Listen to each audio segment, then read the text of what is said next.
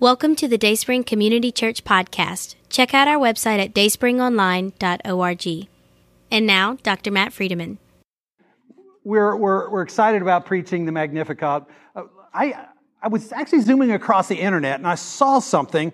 I thought, that's fascinating. Let me go look it up. And it was actually the president, who is also named Matt Ayers of our seminary, teaching on something. And he was saying, as he was teaching on it, he says, a professor gave me an article. I thought, whoa, what professor would it? Wait a minute. I tipped him off on this. He wrote about it. Now this is a full circle thing. I'm now checking out what he wrote so I could tell you this. In 1807, apparently, there was something put together called the Slave Bible. I had no idea. The Slave Bible offered Caribbean slaves a highly edited version of the King James Version. Now, you might imagine why it would be highly edited. They loved for those slaves to read some parts of the Bible, but not other parts of the Bible.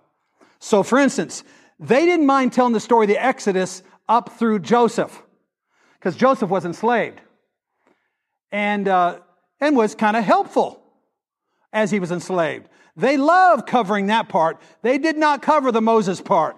The set free part, that's not in the Slave Bible. So that's what they went in and did. By the way, Thomas Jefferson did this with the Bible one time. He says, I believe in the moral teachings. I'm not so sure about the miracles, so let me go in and get rid of all the miracles, and I'll paste it back together, and it'll be called, I don't think he intended for it called the Jefferson Bible, but it's called the Jefferson Bible. You can actually buy a copy of it if you like. Don't buy a copy of it, because it leaves out stuff, leaves out the miracles. Has all the teachings, not the miracles. So this is kind of the same thing. Let's leave in everything that could possibly keep a slave happy in their enslavement, and anything that deals with freedom or with justice or the rich person being deposed, let's cut that out. And so they did. And they reproduced it. And in the Caribbean, it was widely distributed to the slaves so they could read part of the Bible. By the way, interesting things. I just told you the Joseph narrative was in, the Moses narrative was out. Also things like you might imagine would be this. Galatians 3:28.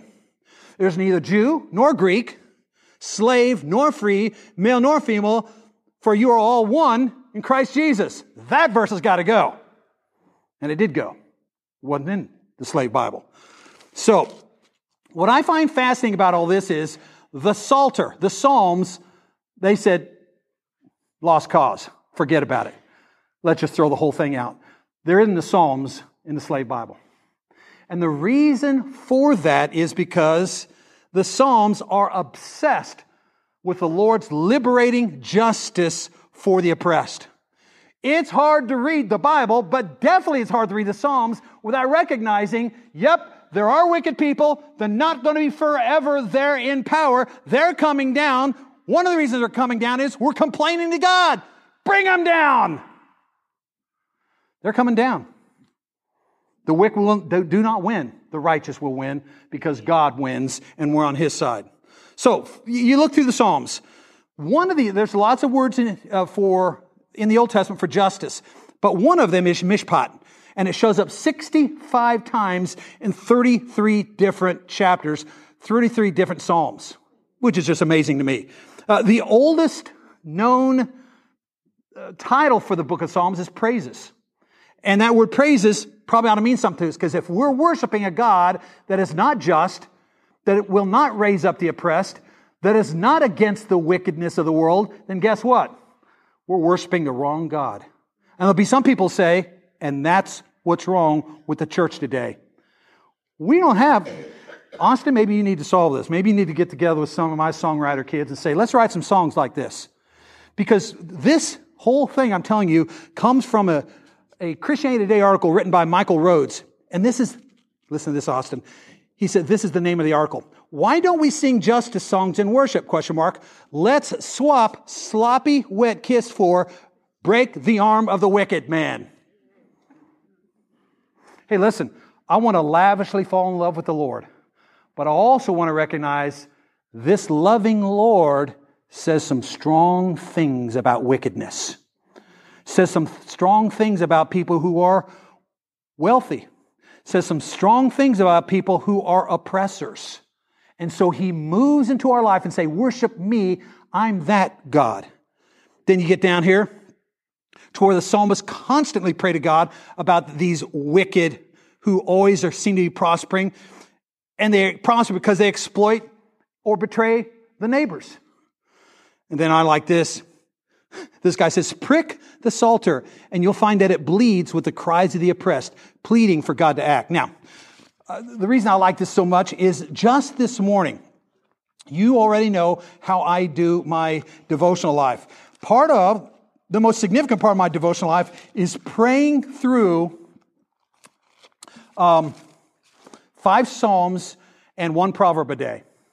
And so the 5 Psalms are based on the date. So today I did Psalm 19 because today's the 19th. Then I simply say when I'm done with that Psalm, I go and add 30 and go to Psalm 49, 79. Eventually I get to Psalm 109. And this is what Psalm 109 says. God of my praise. This is what I was praying this morning. God of my praise, do not be silent. For they have opened a wicked and deceitful mouth against me. They have spoken against me with a lying tongue. They have surrounded me with words of hatred. And on and on and on it goes. The psalmist is upset that the wicked seem to be prospering. They seem to be firmly entrenched in their power. And I can't get rid of them. We can't get rid of them. What are we going to do? God, only you can do something about it. Then it ends up like this. With my mouth, I will give thanks abundantly to the Lord, and I will praise Him in the midst of many. For He stands at the right hand of the needy to save him from those who judge his soul. Oh, that's what you call ending with a climax. Ending with the big note. And y'all, there's so many Psalms just like that, which is why slave owners didn't want the slaves to read.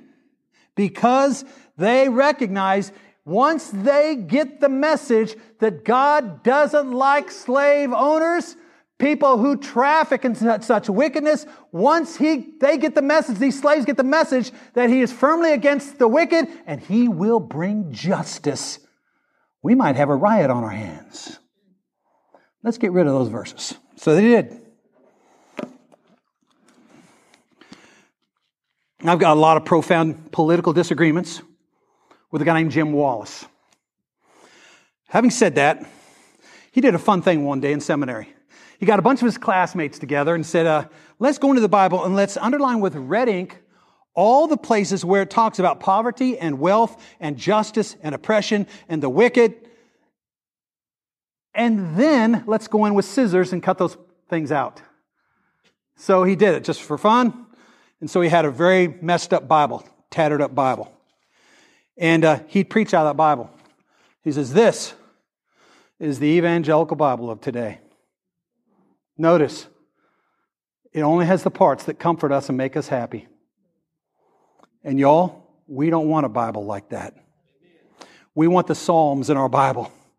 We want to look at these Psalms, meditate on them, and worship the God that is against the oppressors and for the oppressed, that is for the righteous and against the wicked, that will bring down and finally judge all that is not Him. We want that Bible. We want to meditate on it. We want to praise the God of that Bible. And so, it's interesting that this Magnificat of Mary's shows up. And this Magnificat, which I think is substantial, and Caleb was reminding me this morning, is substantially, or at least it seems like, is based on that great song of Hannah's back in 1 Samuel. Read it. It sounds a lot like this thing. I think actually Mary's is a little bit more poetic, but it may just be the difference between the Hebrew and the Greek. I don't know anything about that. All I know is this thing sounds like the Psalms. I mean, this sounds like the Psalms. And you heard Miss Linda. So I just want to suggest to you here, when Mary sings this is a song for us. And it's a song we need to pay attention to. And there's 2 points that has some points underneath them, but there's 2 points basically I want to make today. Number 1, Mary, according to this Magnificat, according to this song that Miss Linda just read, has put herself apparently in the ready position to bring Jesus into the world. How many want to be in the ready position? You see this, that's not a very good picture, but nonetheless, that kind of puts, right there's the ready position on defense in basketball, right there. You see it? Now, that doesn't stop everything, but it puts you in a position to stop some things. It puts you in a position to make good defense happen. There's also a ready position, I think, for the offensive player. She's not so much in it right now, but nonetheless, there are positions you want to be in. And we've always said that at this church. Let's be in the ready position where God could use us if He wants to. All day long. Let's be in the ready position. So what is the ready position? I think Mary shares it with us right here. As she goes down and starts listing things, it says she magnifies the Lord. Oh, magnify just simply make Him bigger. Wouldn't that be a cool thing? If every instance you're in this week, you're trying to make God bigger in that instance. You're driving home from church today. How could God be bigger in this car than He already is? How can I make Him bigger? By the way I'm looking at life. So she says, magnify the Lord and get in the ready position. I have been. Rejoice in the God of your salvation. Hey, I'm quite sure we don't rejoice nearly enough in that. Y'all remember what your life was like before Jesus? I spoke at a Celebrate Recovery just this last Thursday. And we start off the talk saying, how many of you have ever messed it up so bad that you know not only is your life wrecked, but it's wrecked a bunch of other lives as well? Put your hand up. Every hand went up. Woo! That's us. That's me.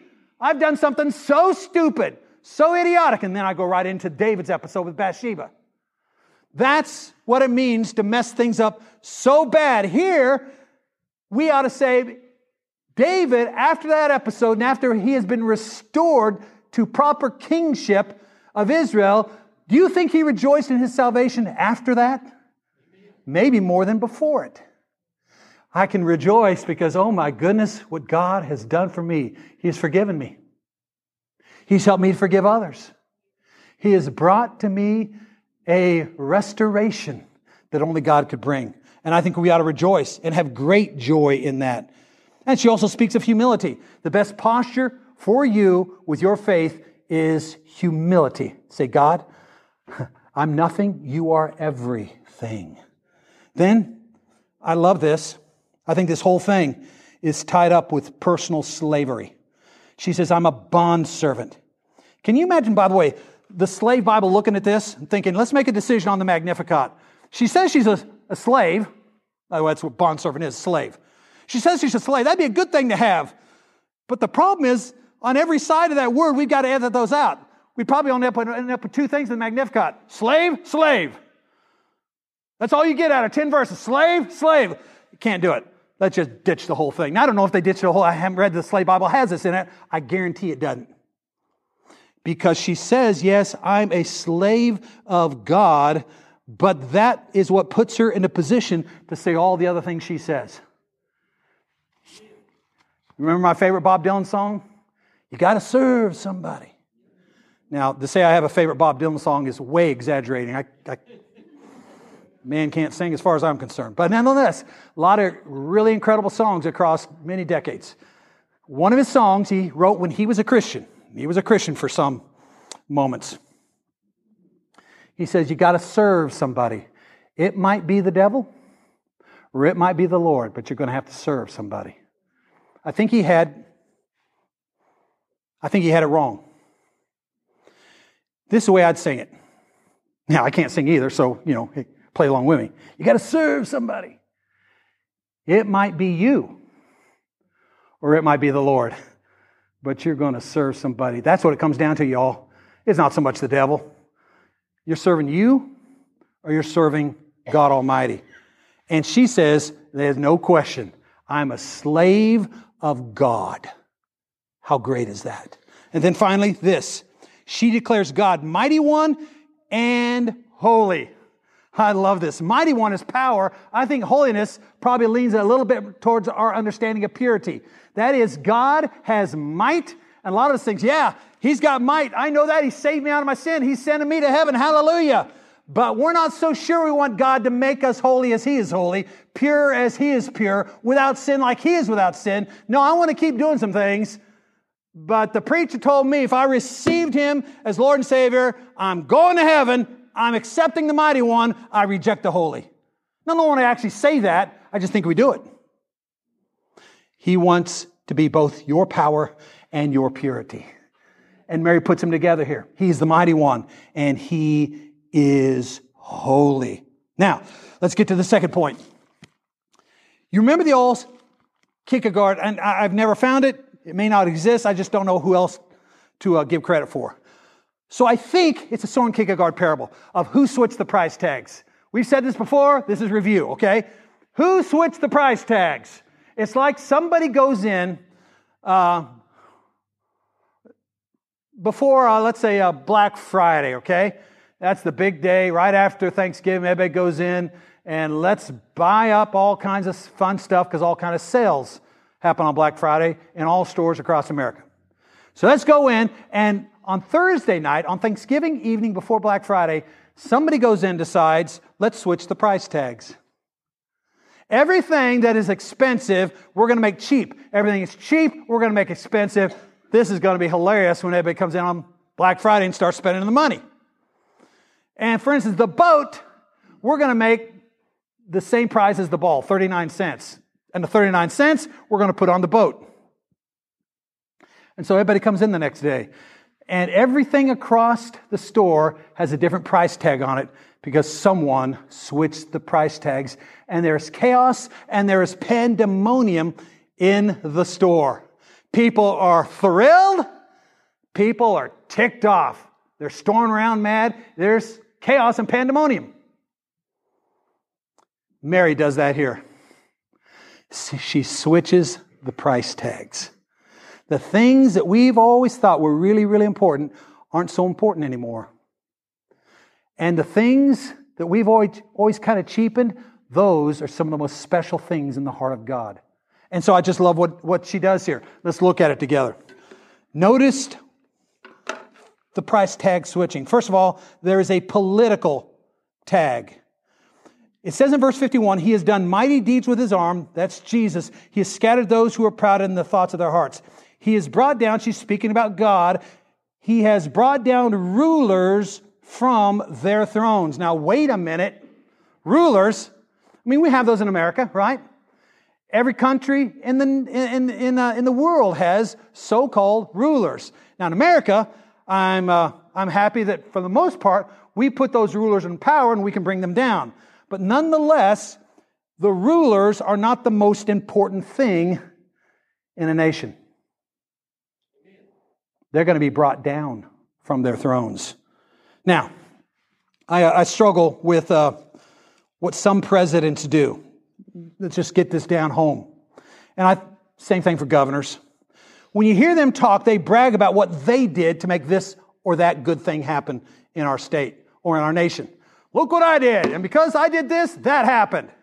Whatever that is. And you know that this is how presidents frequently talk. I did this, that happened. I did that, this happened. Re-elect me. I just hate that when they do that. I like the president some years back that would say this. The American people are what's great here. I think it's important that we just get out of the way and let the American people be the American people. And when the American people get a chance to operate in this great system of ours, guess what? Greatness is going to come forth. I much prefer that tack, whether you agree with it or not, I much prefer that over the first option. Hey, look at what I did to make us great. Here's somebody saying, look what we did to get out of your way so that you could be great. But you know what's better than all of that? Look what God has done. Left to our own devices, we would mess this thing up. Look what God has done. And that's what we start believing about rulers, is if we're going to have a ruler, let that ruler be the Father, the Son, and the Holy Spirit. Let that ruler in our hearts not be any president, not be any governor, not be any... Now you say, well, wait a minute. It talks about such relationships in Scripture. Indeed it does, but never does it say, and you owe them your life. What we owe them is respect. And I'll just go ahead and tell you, I appreciate there are not many of them. I appreciate the people that said over and over again, let's pray for Trump.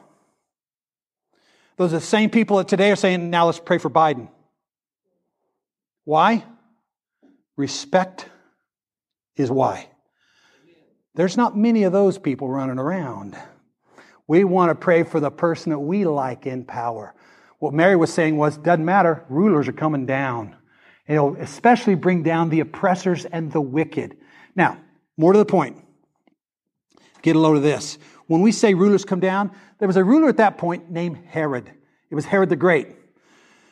And this comes from Jan Hirschman, professor of medicine at the University of Washington, Seattle. This is what he says.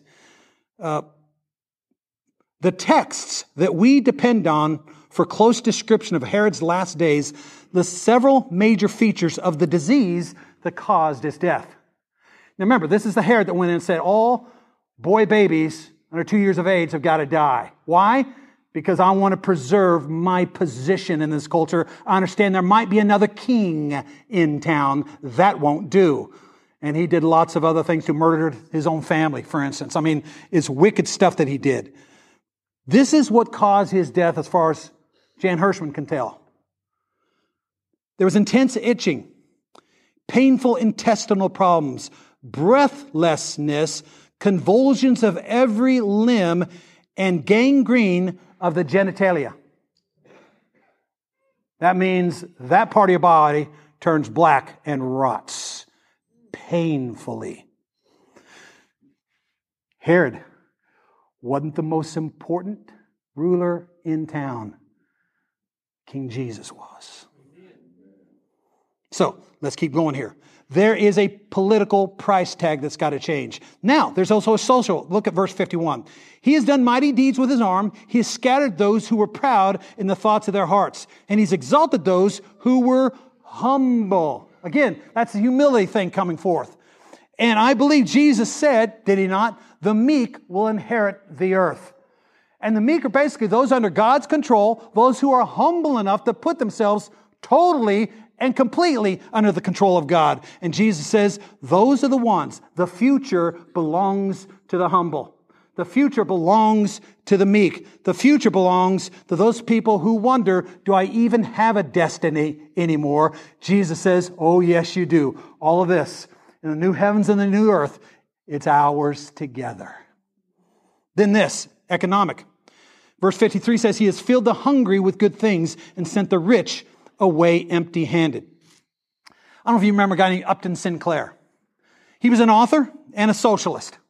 And one day showed up, I don't know why, if they wanted a different perspective or what, but a bunch of ministers asked Upton Sinclair to come in and speak. So he went in and spoke. And he gave them some lines that he said came from a woman named Emma Goldman. Now, I don't know if you remember her. She was basically an anarchist agitator. He says, this is what Emma said one day. Come now, you rich, weep and howl for the miseries that are coming upon you. Your riches have rotted and your garments are moth-eaten. Your gold and silver have rusted, and their rust will be evidence against you and will eat your flesh like fire. You have laid up treasure for the last days. Behold, the wages of the laborers who mowed your fields, which you kept back by fraud, they cry out. And the cries of the harvesters have now reached the ears of the Lord of hosts. You have lived on earth in luxury. You have lived on earth in pleasure. And you have fattened your hearts in a day of slaughter. Those ministers became unglued. They were furious. They were foaming at the mouth. She needs to be deposed. Get her out of America if she doesn't like America. Then he said, oh, excuse me, I made a mistake. That wasn't Emma Goldman. That was Jesus' brother, James. Chapter 5, verse 1-5. Mary says we need to switch the price tags on wealth. It's not the people who have it. It's the people who let God have it. That's the ones that count in a culture. And so we say he switches the price tags on the political. He switches the price tags on the social. He switches the price tags on the economics. And he switches the price tags, as you might imagine, on the spiritual.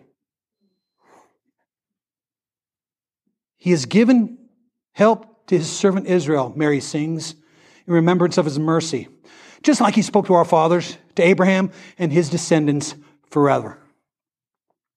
It's a spiritual thing finally, y'all. Jesus wants to do in our hearts what he wanted to do in the hearts of Israel. And that is that they might commit themselves totally to the covenant of God. That they might become the launch pad for his salvation for the world. That is, they might become the launch pad for Jesus. That's what Abraham was all about. Remember Genesis 12? Come on, Abram. Go to a land. Leave all the wealth behind. Leave all your family behind. And let's go to a land. And from that land, from that nation, from your people, I will bless all other nations, including places like, well, I know you've never heard of it, Abram, but including places like United States of America. There's going to be a little place there, by the way, in the United States of America called Clinton, Mississippi. I'm going to bless them too. And it's going to happen because you're going to obey me right now. I'm going to make you something extraordinary, spiritually speaking. And from that spirituality, the whole world is going to know. If he said it to Abram, if Mary sang it in the Magnificat, do you think she's still singing it? Do you think that just maybe she sings through Luke 1 into our hearts and lives today to say, I want to change you all spiritually for the salvation of everybody around you? Because listen, when he changes us spiritually, a lot of us think, that means I get to go to heaven now. Listen, you're going to heaven, okay? Praise be to God for that. But that's not the greatest thing that's going to happen. That's not the greatest thing that's going to happen. The greatest thing that can happen is 1,000 people will come along with you because you allowed God to use you in the lives of those 1,000 people. The greatest thing that can happen is that you are his slave and you're going to do everything he wants you to do while you're alive on planet Earth. And because of that, all eternity will be changed because of your obedience as a slave. That's what it means to be spiritually his. That's what he wants us to be. That's what he wants you to be. Wow. I saved this last one, not because it goes last, just because I wanted to end up this way. There's a family price tag that gets changed. This isn't just about you. It's for your family. But it's not just about your family either. It's about the families that are going to come from your family. For behold, from now on, all generations will call me blessed. And his mercy, in verse 50, is from generation after generation. Now, that might mean generation that's quite apart from any family that would come from Mary's womb, but I got the funny feeling it's very much involved. Y'all, I know you know this, but can I just keep saying things over and over again because I want you to get them? I pray for my fourth generation every day. I pray for my kids, my grandkids, my great-grandkids, and my great-great-grandkids. That's 4 generations. And I pray things like this, that they would be holy as God is holy. That they would be entirely sanctified, entirely consecrated to the will of the Lord. That they would marry nothing but holy spouses. Nothing but holy spouses. And that there'd be no divorce for 4 generations. Now that's going to take a miracle. Given our culture, are you okay with praying for miracles? I want to pray for miracles. And then that they would go all over this globe. They'd go to places like China. They'd go to places like Eastern Europe. They'd go to places like South America. They'd go to places like Africa. They'd go to all the known world to be a blessing because God has blessed their generation. God has blessed their nation so that other nations might be blessed. And I pray that kind of thing for them all the time. Y'all, let's start praying that miracle prayer. Can you? Can you start praying for the generations that will come from your family line? You say, well, I'm not married. I don't have any. Stop it. Are you kidding? Did you see all these kids? I'm going to tell you something right now. You're not even going to believe I'm going to say this. It's going to irritate some of you. Your church family is more important than your family. Your church family you're with for all eternity. Some of your own family's not going to be there. You might as well go ahead and get used to the church family. We're going to be together for a long time. You get it? So all these kids, This is your next generation, y'all. I believe it for my blood family. I believe it for my church family. I want to pray miracle prayers. And this is the promise, I believe, of the Magnificat. If you're crazy like Mary and willing to say, I'm in the ready position as the slave of God. I have no more rights. All my rights belong to Jesus and the power of the Holy Spirit. I give all my rights to Him. Do with me what you will. Rank me with whom you will. Put me to doing. Put me to suffering. Let me be employed for you or laid aside for you. Exalted for you or brought low for you. Let me be full. Let me be empty. Let me have all things. But if it's your will, let me have no things. I freely and demonstrably lift up my life to you. Take it. Whatever you want from now on, God. I am your slave. And then from there to say, and inasmuch as you want me to in my life, give me the grace to switch the price tags. I don't want to think politically like the Democrats. I don't want to think politically like the Republicans. I don't want to think politically like the socialists. I want to think politically like the mighty one of Israel, like God Almighty. That didn't get quite the amen I thought it might. It's because we've chosen up sides, haven't we? Give up the side. Let's go with God. I know how you vote. I know. It doesn't matter how you vote. What matters is you've given up your vote to Jesus. You're doing what He wants you to do with that vote. You're doing what He wants you to do with your time. That's what slavery to God means. All of a sudden, we've changed the political price tag. We've changed the social price tag. We've changed the economic price tag. My money is no longer mine. It all belongs to God. Let Him determine what I'm going to do with it. We've changed the spiritual price tag. And yep, we've changed the family price tag. Who switched the price tags? Once you come to God and become a slave, He did for you. Now it's your turn to do it in your life. The greatest thing that could happen this Christmas is to recognize Jesus is going to come through your life into the world and change dozens, hundreds, thousands of people through His influence through you. Remember now, Jesus came into and out of Mary. In a different way, but in a similar way, Jesus comes into you and now out of your life through your salt and light activity every day.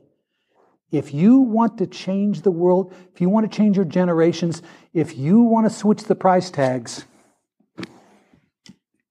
take Christmas seriously. Will you please stand? Father, Son, and Spirit.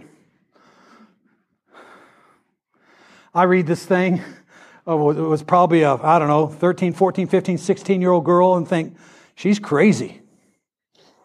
Make us crazy like that.